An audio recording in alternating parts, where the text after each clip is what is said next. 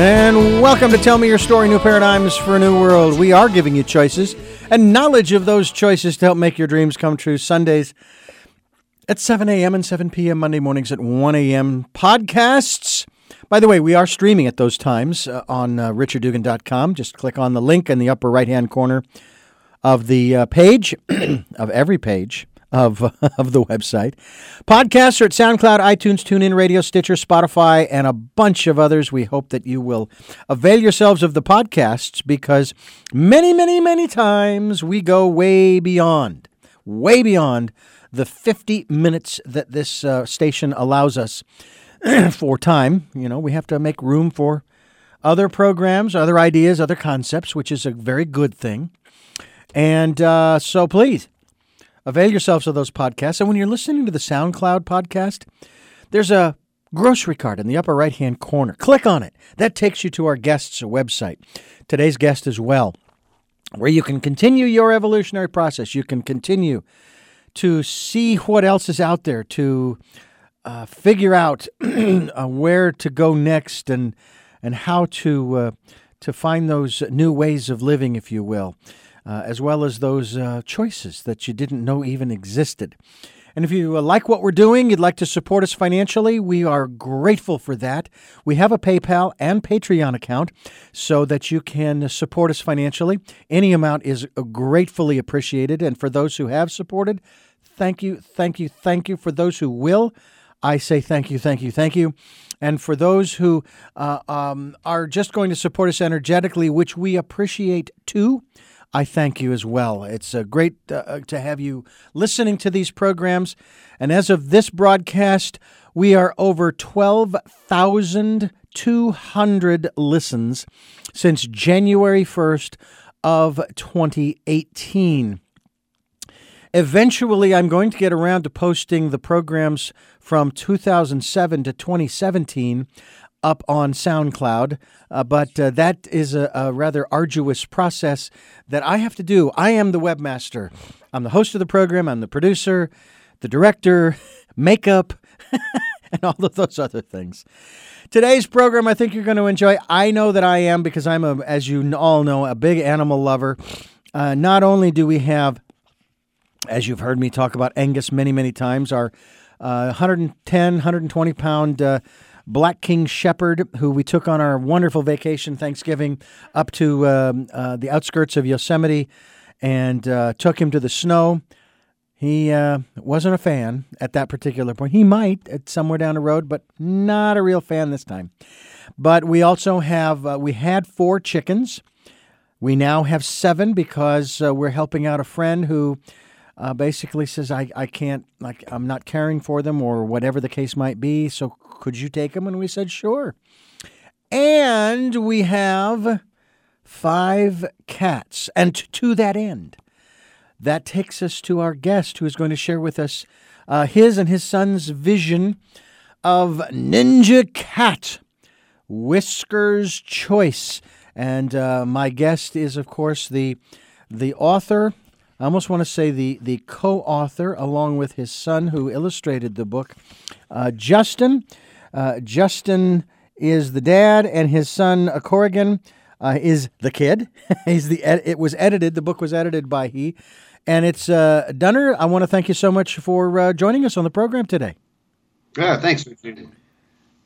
How many cats do you have? Just one cat right now.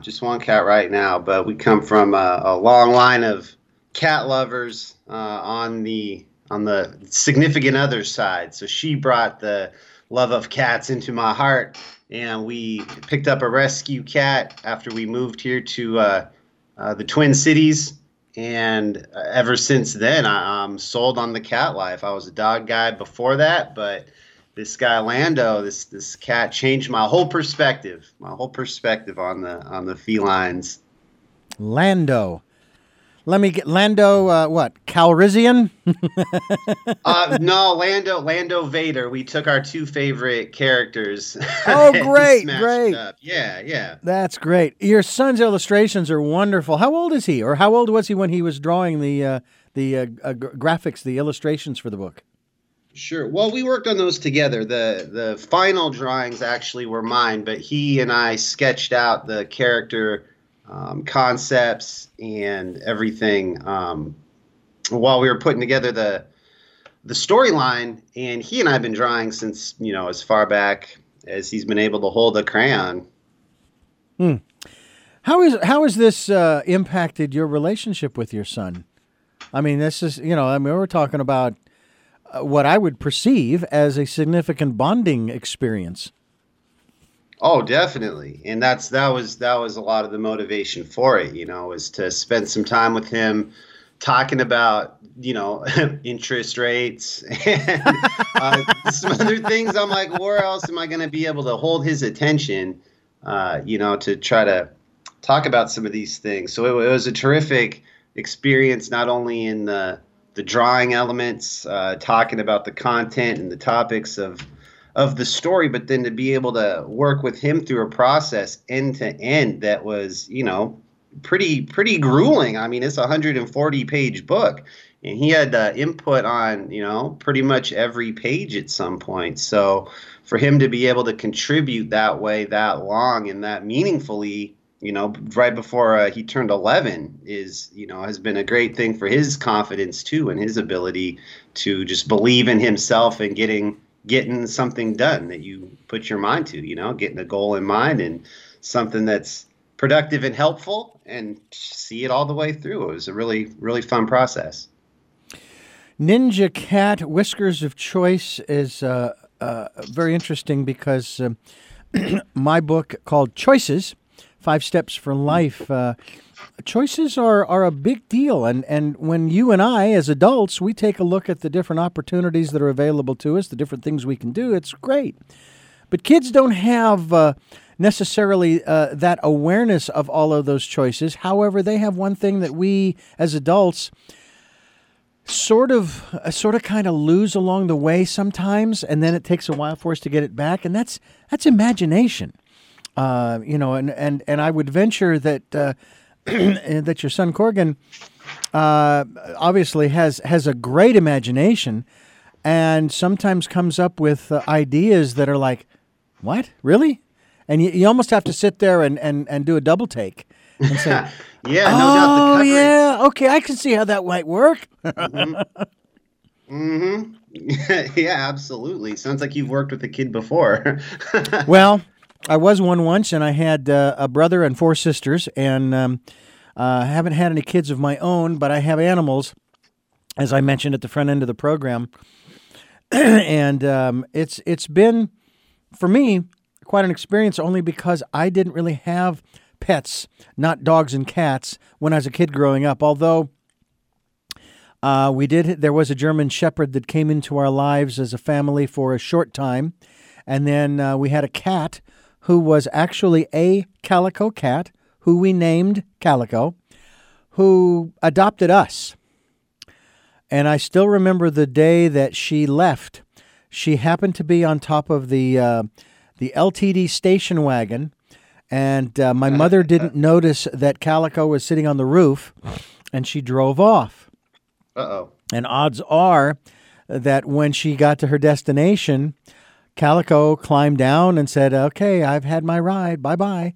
But we didn't know until sometime later that she had gone. Sad. But at the same time, she was a wonderful cat, loving cat, and it was a wonderful experience. But my parents, we had hamsters. My sister, my oldest sister, had a parakeet. I do remember that, and those kinds of critters. But when you're talking about a dog or a cat, the one thing that's nice about cats, and I'm sure you can share with us this, is that compared to dogs, because you've had one too, cats are pretty much, they can take care of themselves for the most part, as opposed to a dog who needs to be taken care of. And I love the joke that someone shared with me once. The dog looks up at the master and says, "Oh boy, God is going to give me a treat, or this or that or the other." And the cat sits there. "Well, it's about time they served me." Yeah, right. You know? Well, we joke that our cat is a puppy cat. He's got a lot of puppy dog traits. He's definitely independent, but he likes to hang out. He always shows up for movie night, or when we get home, he greets us at the door every day, and he's got a lot of those man's best friend characteristics that I didn't see in cats before, hence why I was not a cat guy. Mhm. But we turned the corner with this one. This character has really been an actual member of the family, like like our dogs were. Yeah. Growing up. Yeah. What are some of the lessons that you, as a cat owner, a cat lover now, have learned not only through the cat and its behavior,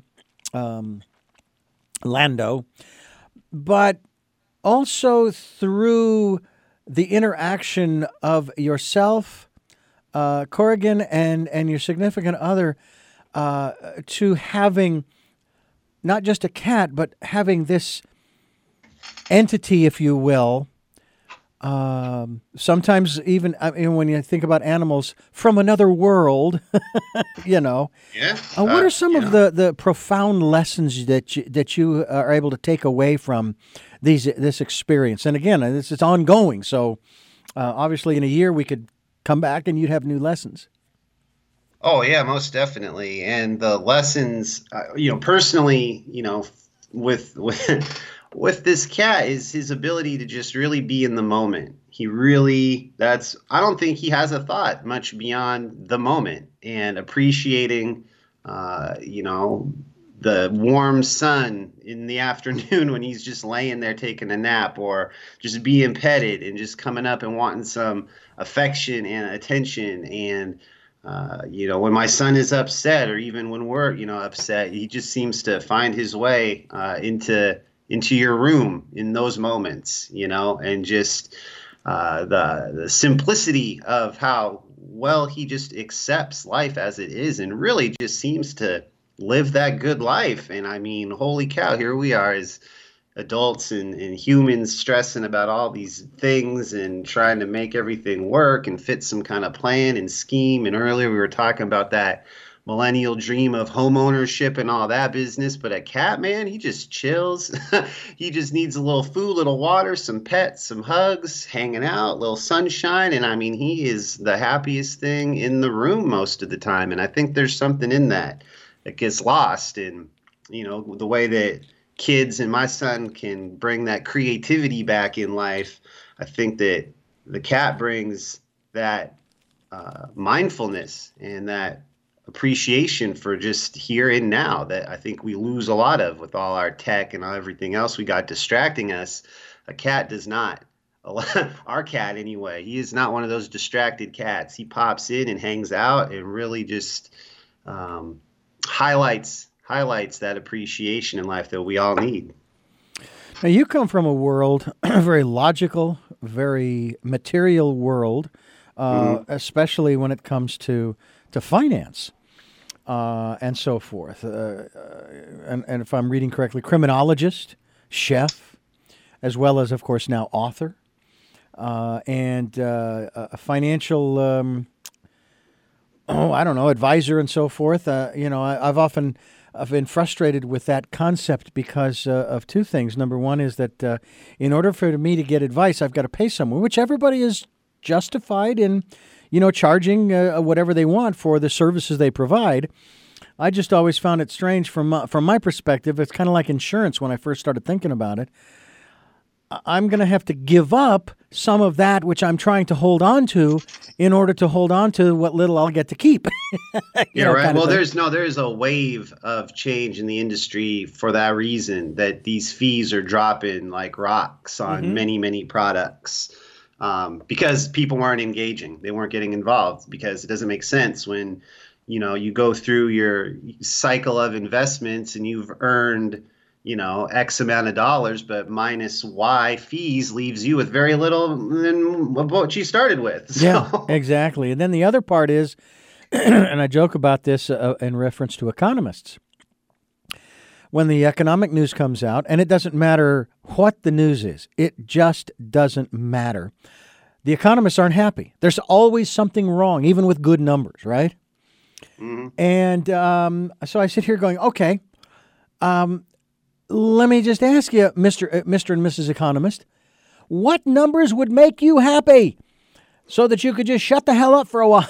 You say everything's good, and so, because everybody's experience is a little different, obviously. But I always found that very strange that it didn't matter the number, no matter if the numbers were sky high, because then they're saying, okay, because they're going rocket high, there's going to be a major correction somewhere down the road, and recession, depression, collapse, blah blah blah blah blah. Yeah, and I mean all that stuff is foreign to most folks. It was very, until I actually got into the workplace, I only had a entry level amount of understanding. And that's why I wanted to start that conversation with my son, with Ninja Cat, is to throw that idea out there of finance, of loans and interest rates and compound interest, and the way that the system kind of works, so that you can get beyond all that noise you hear, because everybody's got an opinion.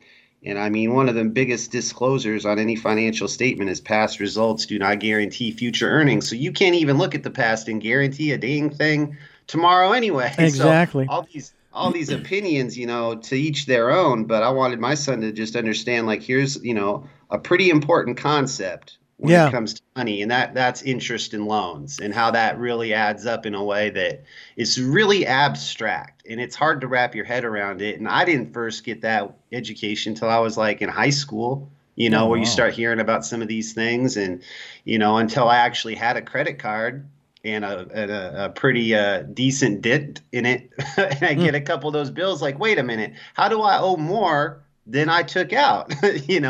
And then you start to really learn about it when it's here and now, but by then it's a little bit too late. And we saw it in 2008 with mortgages, with the housing crisis, people getting in over their heads, taking on loans, not understanding terms and rates and things like that. I mean, we're only 11 years removed from that crisis, and it seems that people have already forgotten. And so the idea of what a loan entails, and not only the finance behind it, but the stress behind it, like you said, decisions, choices, making choices under stress, with financial stress. I mean, that is a big epidemic right now in all age groups, but I know particularly the under 40 group, 40s, 30s, we're in our 20s and 30s here, looking like, well, this situation with some pretty basic math does not add up very well. And if you don't understand, some of these principles, you could wind up in a situation where you're just stuck without as many options to choose from, because once your path is set, it can take a while to remedy. It absolutely can. I love what Will Rogers said once. You can lay economists end to end, and they will still all point in different directions. Mm-hmm. I find that interesting. And one of the other aspects, too, is it took me a long time to accept and begin to have various kinds of insurance. Because I always felt, especially with health insurance, or life insurance, I should say, life insurance, that it's like rolling the dice, but I'm betting against myself. That was the way that I looked at it, and so I thought it's a strange concept. Yeah, it's a strange concept. Yeah, but at the same time, we've had situations with homeowners insurance, renters insurance, for example, where we live here. When we had to be evacuated from one of these fires that we had a few years ago, I was glad that we had it, because I called the insurance company. I said, look, we had to be evacuated and so forth. Is there anything in our policy? Because, again, I hadn't really read it. Is there anything in our policy that covers being evacuated and expenses being covered? Oh, well, of course, with a $1,000 deductible, blah, blah, blah, blah, blah. So go out, don't go nuts. You can't go to the 4-star restaurants and eat, what have you, but you can obviously do what you need to do to get clothing and food and shelter. And then you submit all the receipts, and we will reimburse you minus the $1,000 deductible. And I thought, wow, that's okay. Thank you. So obviously the premiums we pay every month seem like they're exorbitant, but what you get in return sometimes can really make you feel a whole lot better. It's the same thing with, and there's this new kind of insurance. I'm not sure, kind of going off on this tangent here, but it's called gap insurance, which I didn't know about until we bought our truck. And they offered it and they explained it. And they said, basically, if let's say your truck is totaled and you still owe $20,000, but it's only valued at $15,000, that gap insurance covers the $5,000 that you would, so you will not have a loan. It will pay off the balance of the loan after the insurance is paid off the $15,000. Oh, okay. So we did that with the truck. We did that with the travel trailer that we have, the same thing. And I thought, to me, that was a wise investment, hoping that we never have to use it. But at least we do know that if we do, then we're right back at zero instead of deep in debt, having to pay off a loan for something we no longer have. Yeah, and that's a trap that catches a lot of folks. Yeah, a lot of different ways. So these are the kinds of things that you've talked to your son Corrigan about, and obviously that you've learned over the years as well.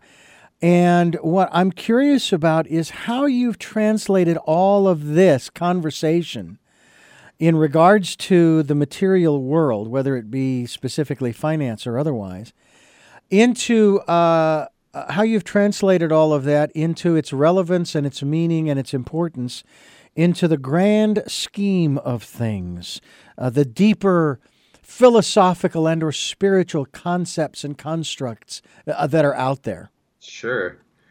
Well, let's see. That's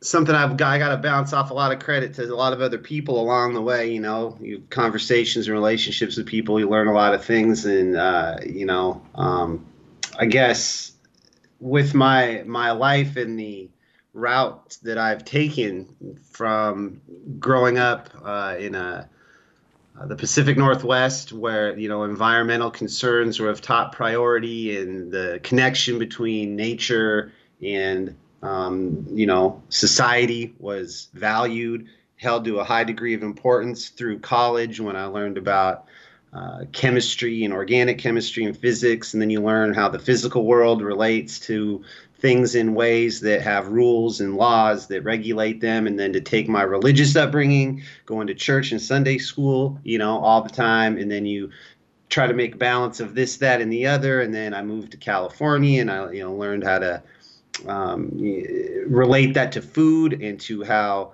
a real chef will approach the idea of nutrition in a way that is sustaining your soul, your spirit. It's not just food to fill you up. It's not a buffet. It's about really giving your life source energy. And then in my travels since then, it's like the more you learn, the more you see the connection and the relationship with things and the trends that really connect us all.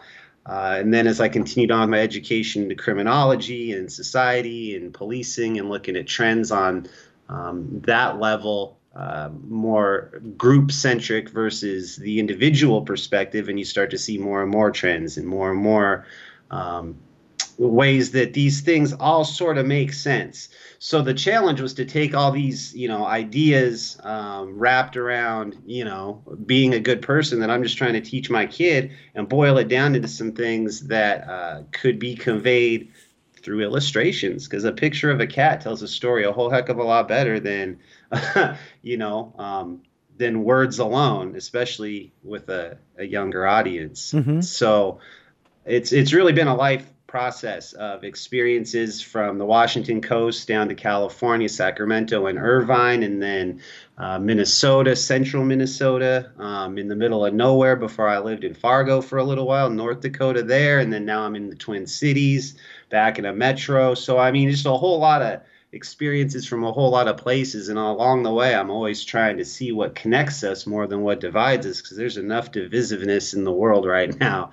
I decided to try to focus on the positive trends, and then just show that through these pictures. And then we'll work on the next book with more tough topics, and just kind of see how things evolve from there.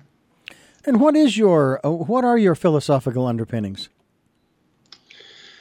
Well, I started up with the conventional Christian upbringing. My mom grew up Irish Catholic, so that was a big part of my childhood. And then we sort of loosened our stance on some of the formal aspects. In any event, though, that biblical moral value underpinning has always been very strong in my life. And then as I got older, though, as I mentioned, I got more into science and chemistry, that type of study that then inherently puts those two positions at odds, so trying to find the connection rather than the division between science and religion was always really interesting to me. And then as I moved on in life, though, got caught up with a little bit of that party scene, and you get to a point of excess and then rock bottom. And then that recovery process entails a lot of soul searching and trying to find that philosophical base then to what makes sense for you. And during that process, I read a lot of Eastern philosophy, a lot of philosophical books in the traditional sense. So to balance that with the religious text I'd read, the scientific text I read, and these Eastern philosophies, and then just tried to apply as best I could the similar traits within all of those, which there are surprisingly many, and just move forward in life, just trying to be a good person and make the best decisions I can every day for, helpfulness rather than selfishness, try to get outside of self and do more for others. Yeah. We're talking with Justin Donner, and he has got a book out with his son, Corrigan, Ninja Cat, Whiskers of Choice. And we're going to continue our conversation with Justin here on Tell Me Your Story, New Paradigms for a New World. Stay tuned. Tell me your stories. I'll do my best to understand you. And welcome back to Tell Me Your Story, New Paradigms for a New World. I'm Richard Dugan, along with Justin Donner and his son, Corrigan, who is the illustrator, editor, worked with his father, Justin, on this particular work, Ninja Cat, Whiskers of Choice. And we're grateful to have you on the program with us here, Justin. It's what I find interesting is the things that my parents taught me as I was a kid growing up about money. And even after I left the house, and they continued to share with me their experiences, the foibles that they ran into, and how they really hoped that they had instilled in me those elements that would, help me along. They wouldn't necessarily protect me, because, again, I'm going to make my own choices and so forth. But it's funny how one of the things that one of the biggest lessons in regards to especially credit that I have learned, and it helps me not to be irresponsible, mind you, but but at least to put it into context, that when you borrow X number of dollars and you've signed a contract, whether you've literally signed a contract or, as with credit cards, a credit card loan, if you will, or a line of credit, the moment that you use it, you have agreed to the terms. I think that's kind of how that goes. And one of the things that I did learn was that every company that lends money, whether it be credit card or a loan, has insurance against the loan if you default. And I've been through this a couple of times. And, you get the calls from the creditors if you're late on a payment or this kind of thing. And they make it really tough. I mean, they go after you. I mean, sure. With the phone calls and so forth. So I stopped answering the phone. That was that simple. But what I learned was that they have insurance. And what I found fascinating was that with credit card companies, and they give you a card and they give you a $5,000 limit, they don't have $5,000, okay, that's in your name, that's sitting over in a pile, that every time you use the card, they take that out and they go pay whatever you purchased. There is no real money. However, when you pay them, they now have real money. And if you, like many people do, default on that loan, that credit card, they don't lose a dime. They have insurance that covers the loss.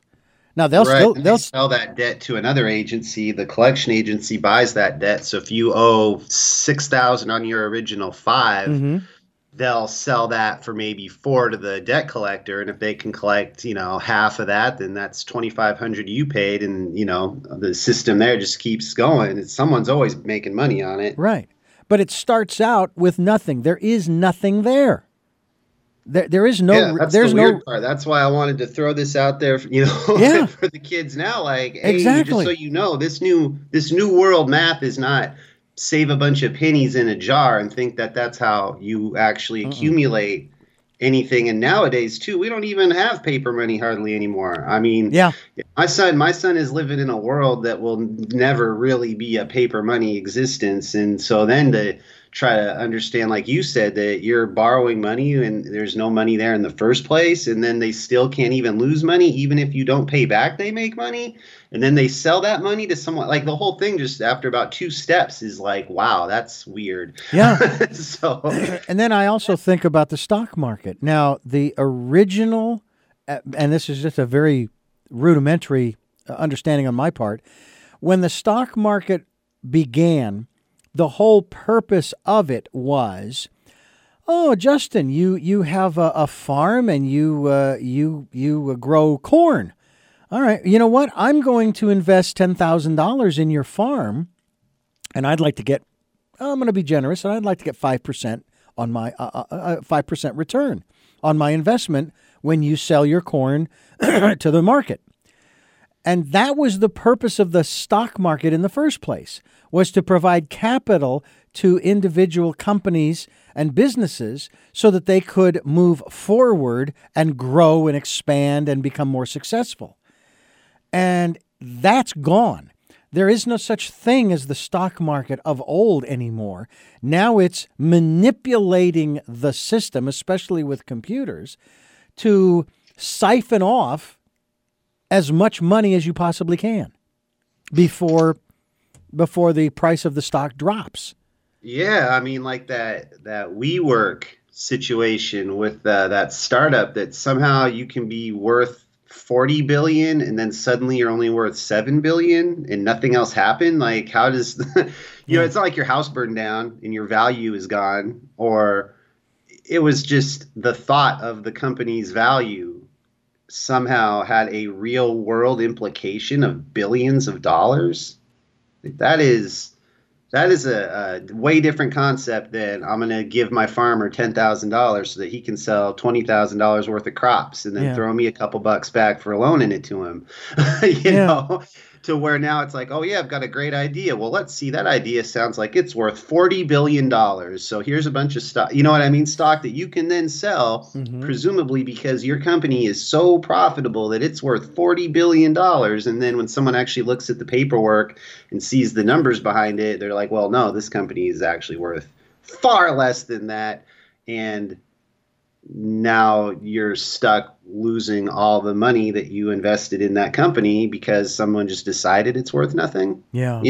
It's crazy. It's definitely a really abstract financial world that we live in. And that's why I wanted to make sure my kids got a strong foothold on what this whole thing means from, here on out, because a lot of decisions that you make have a lot of long-term consequences that I don't think I was prepared for growing up, and I don't think a lot of people are prepared for now. And the stress that comes with long-term consequence, whether it's financial or criminal or, getting married and then divorced when you're really young, there's some of these choices we make have really, really, really serious consequences. But at the time we make that choice, we don't give any of that a thought. We're not prepared to really take on the seriousness of a loan or of, a relationship or whatever the decision is. But, specifically with the financial situation where, you might go in there, buy a car and you walk out of there thinking you're doing okay. You got a loan you can handle, but that's 40% of your income. And as soon as you lose your job or something happens, the car company doesn't care. That loan doesn't care. It wants $700 a month no matter what you earn. And if you got that stacked up too many times against you, all of a sudden your whole situation's in trouble. And that's not a reality I'd like my son to find himself into. Right. Because he was naive. If he makes bad choices, fair enough. But, I don't want him to be naive and start taking on loans and, leases and other contracts that he's stretched so thin with such a small understanding of the ramifications, that when it all falls apart, 5 years, 6 years, I mean, a lot of these loans don't bite you next month. It's a few years later, when they all start to pile up, and you hear that people talk about feeling like they're just drowning underwater and they just can't handle, all of their financial responsibilities. Like, that's not from groceries and phone bills. That's from those big decisions, that you make on slapping $10,000 on a credit card, buying a $50,000, vehicle, getting into a 30-year mortgage on a home based on income that maybe isn't reliable for 30 years, Well, there's another element I'd like for you to talk with us about too, and that is this phrase that I hear a lot of times at the end of economic news stories. And the phrase often is, in these uncertain times. And I want to throw the question out to the person making that statement. So you say we're in uncertain times. Could you tell me when we were in certain times? Because from my evaluation and my diving into history, we've never, ever, as a race of people, human beings, never have we ever been in certain times. They've always been uncertain. Yeah, most definitely. And I don't think they're going to, get certain or more uncertain anytime soon. I think it's all perspective. And, with each generation, we all got, similar gripes and maybe different gripes, but it's definitely never certain. I would agree with that 100%. That is kind of a meaningless statement. Yeah. Yeah, and then the other aspect of it too is the ups and downs. Going back to the stock market, and what I do is I point people and I say, okay, let's go back to the beginning of the stock market. Let's look at the graph from day one to where we are today. Show me what direction the stock market has gone. Up. Yes, it's had its dips in the 1929 crash. Sure. Yes, it's had its dips, other places, and then 2008, sure. But it's gone up. And the point I'm making, and I'd love for you to talk about, is something you did address just a few moments ago, and that is short-term versus long-term thinking, not just in terms of finance, but also, going back to what you also stated, in terms of making choices and thinking. Not just short-term, what am I going to get out of this right now, but what's going to be down the road if I do this today? How have you been able to share that concept with your son? Well, he's not quite old enough, I don't think, for me to give detailed personal examples of how short-term thinking can kind of set you back.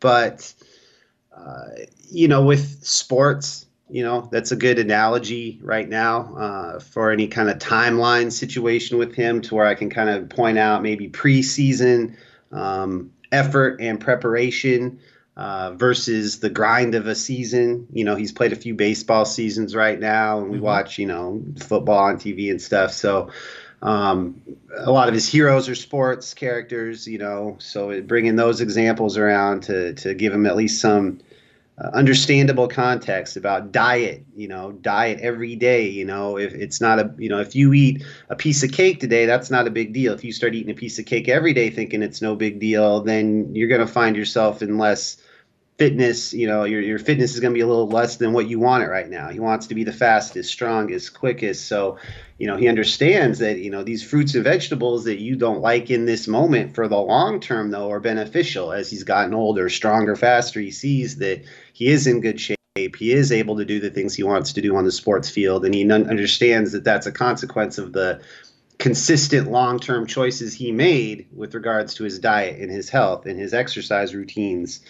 performance throughout the season. You don't just, play well in the playoffs if you haven't tried at all for the previous several months. You got to put in that work day in, day out to make that happen. So, that's the easiest way right now, to show him how the effort and choice that he makes today has an impact on much longer down the road. And as school has progressed, we have more conversations with this about, getting into the colleges he wants to go to. He wants to, go to Michigan. He won't admit it. He won't admit he wants to go to University of California because I did. But, if he ever does want to go to a school like that, you can't just decide tomorrow to do it if you haven't done any work leading up to that point, because you're not going to be prepared to get there. So Exactly. Yeah, and I think that preparation is extremely important. And I remember when I first got into this business in 1979, and I was really having a great time, but I thought, I might not hurt for me to go to school. So, I'm gonna go to a vocational school, and I found one in Phoenix, where I was born and raised, and I went to one of these 6-month vocational schools. Now, I jokingly say that I knew more going in than I did coming out, because I remember an experience where one of the studios had died. The console had just died. And they had the engineer in there, and they were just going over it with a fine-tooth comb, to which I said, I was 20 years old, and I said, did you check to see if it's plugged in? And it wasn't plugged in. So I think that's probably where that comes from. But I just find it interesting that a lot of people think they can just jump into stuff. It's one of the reasons why I feel so strongly about my opposition to the deregulation of the broadcast industry back in 1980. Because it let anybody and their brother into the business. Now, I'm not opposed to anybody and their brother getting into the business, but if you don't know what the standards are, how in the world are you going to make the product that you're producing quality? And I've noticed a lot of people, they just don't care. They just don't care what the quality of their product is. And it's one of the things that's always bothered me in every aspect of our lives, especially political, but especially when you look at advertisements. I've always felt this way. If you criticize your competitor, no matter what the product or service is, then that tells me you do not have enough of what it takes to make it, and I won't buy your product. Because you should be focusing on promoting you and your product, not cutting down the other guy. Right. What's positive about things, not focusing on that negative. Yeah. No, absolutely. And look at politics today. Just politics alone.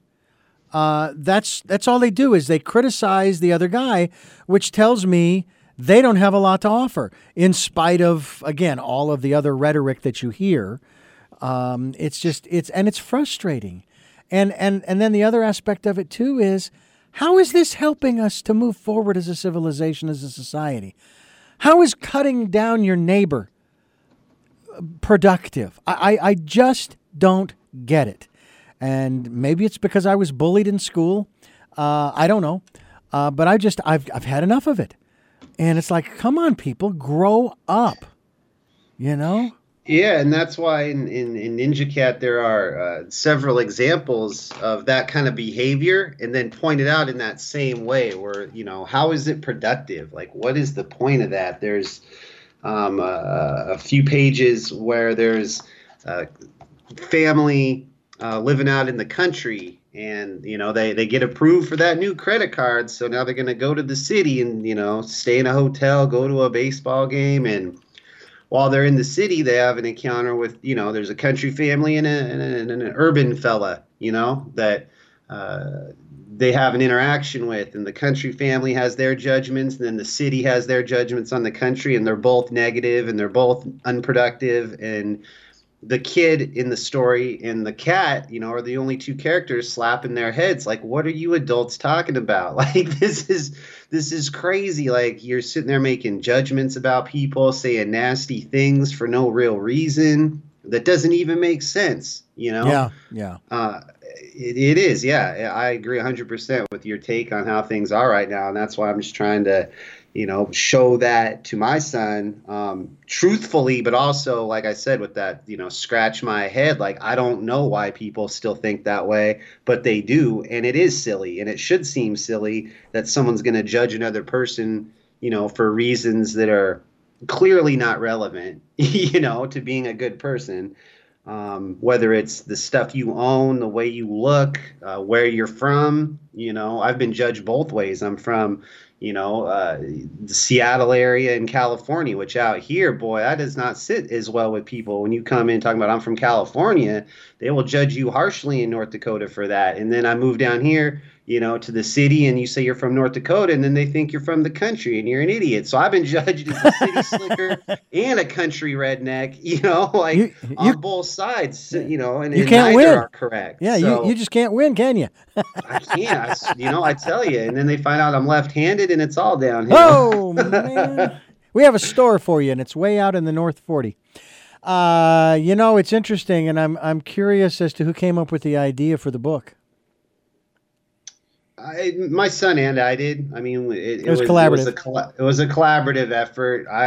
My previous book was a memoir detailing some of those complicated times that we discussed earlier. So I was really itching to just write another book. But, when that book was published, my son was like 4 or 5 years old. So he was still at that phase where you just kind of, easy to take care of, not a lot to teach yet. And so in the years that passed, as he got older, I use my real world around me for inspiration. And the content of it was like, okay, I got a lot of kids stuff on my mind. I got a lot of lessons to teach him on my mind. So the outlet, with the inspiration of having a cat and how important the cat was, to my son and his life and our lives, and as a character, a vehicle to teach things. So it's coming through this character and these characters in the story, and I can create this animal world where I can express these ideas more simply and more effectively to teach him the things that he's asking me about that I'm not able to explain as a dad, but I can explain as an author a lot easier.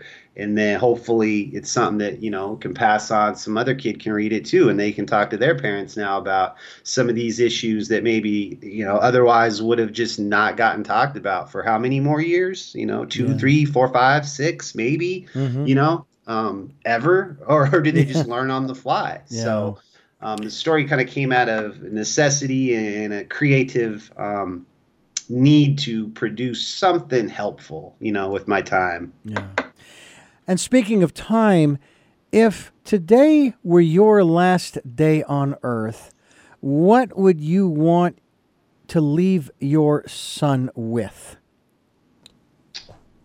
I would want to leave him with hope that despite all of the seemingly endless negative energy being conveyed through the media, on the roads, the way that we treat one another on a pretty consistent basis, that is not absolute, that there are people trying to help one another, that it's okay to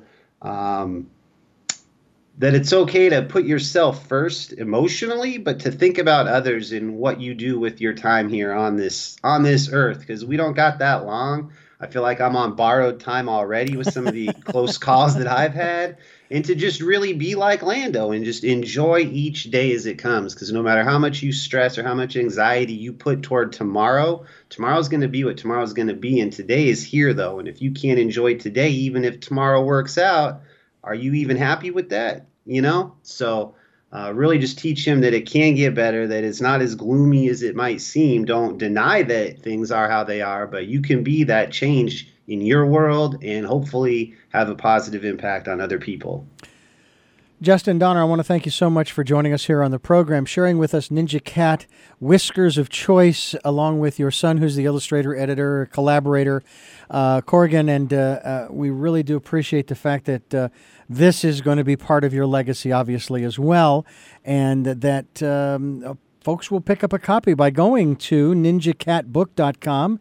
That's ninjacatbook.com. We will be linked to that website so people can find out more about you and Corrigan, as well as get a copy of the book. And I was going to ask you if this book has been made into anything audible yet, but as I look through it and obviously have read some of this, I'm thinking, well, it's not really going to translate too well because too much is going to have to be described, and that's subjective. So it looks like to me, I think it's something that would be a lot of fun.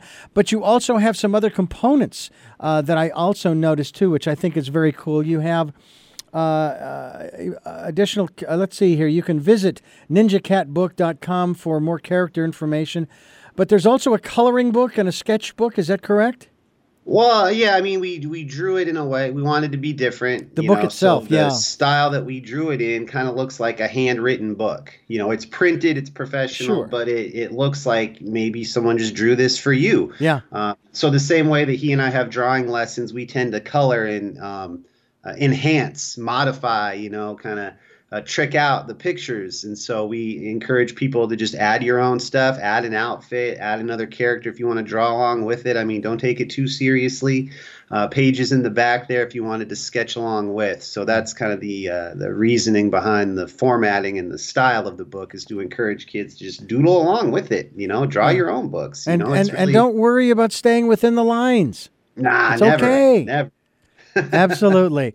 Well, Justin, again, thank you so much. And before we let you go, I have 3 final questions for you, but I also want to invite you and your son, if it were possible, if you ever find yourself out here in Santa Barbara, we'd love to have you in studio to talk more about some of these things that are really important. I myself, I'm not a father. I don't have any kids floating around anywhere. And so I have to sort of live vicariously through other kids in that respect and try to impart what I can as I move forward. And so I'm grateful for what you as a dad have done. I'm grateful for what my dad as a dad have done in terms of imparting to me. So thank you so much for giving us so much time here on the program. No, thank you, Rich. It was great to talk to you. And yeah, we're always trying to find excuses to visit the West Coast. So there you go. Yeah, absolutely. We'll keep in touch and hopefully work that out sooner than later. Absolutely. First of the 3 questions, you may have addressed these in answers throughout the interview, but I'd like to ask these directly. First of them is, who is Justin Donner? Just a regular guy. I happen to have a couple of talents that have allowed me to do some things to help some people out. But at the end of the day, I'm just a guy trying to raise a happy, healthy kid. Be a good spouse. Be a good, just a good member of the community. What is it that you hope to or want to achieve through the work that you're doing now? To inspire, anyone that feels like they're got the odds against them, that you can, whether it's personal demons or you just feel like society has your back against the wall, that you can in fact overcome whatever the hardships are facing you. It's tough, but I really think that there is always hope, no matter how bleak a situation can get. There is always hope. And finally, what is your life's purpose?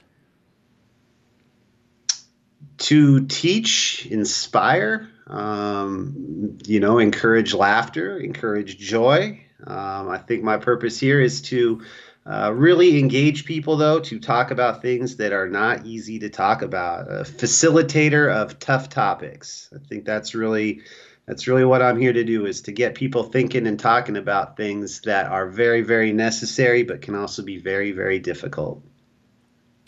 Justin Donner, again, I thank you so much for the time here on the program. And again, I encourage people to go to the website, which is ninjacatbook.com. That's ninjacatbook.com. Justin Donner is we'll call him the co-author along with his son, Corrigan. And we thank you for being a part of the program. And we thank you for listening. And we hope that you will join us each time. Go to the podcast, listen to the entire interview. And we thank you again for supporting us financially. If you'd like to do so through PayPal or Patreon, those links are there on the homepage as well as the radio shows page and the missions page of richarddugan.com.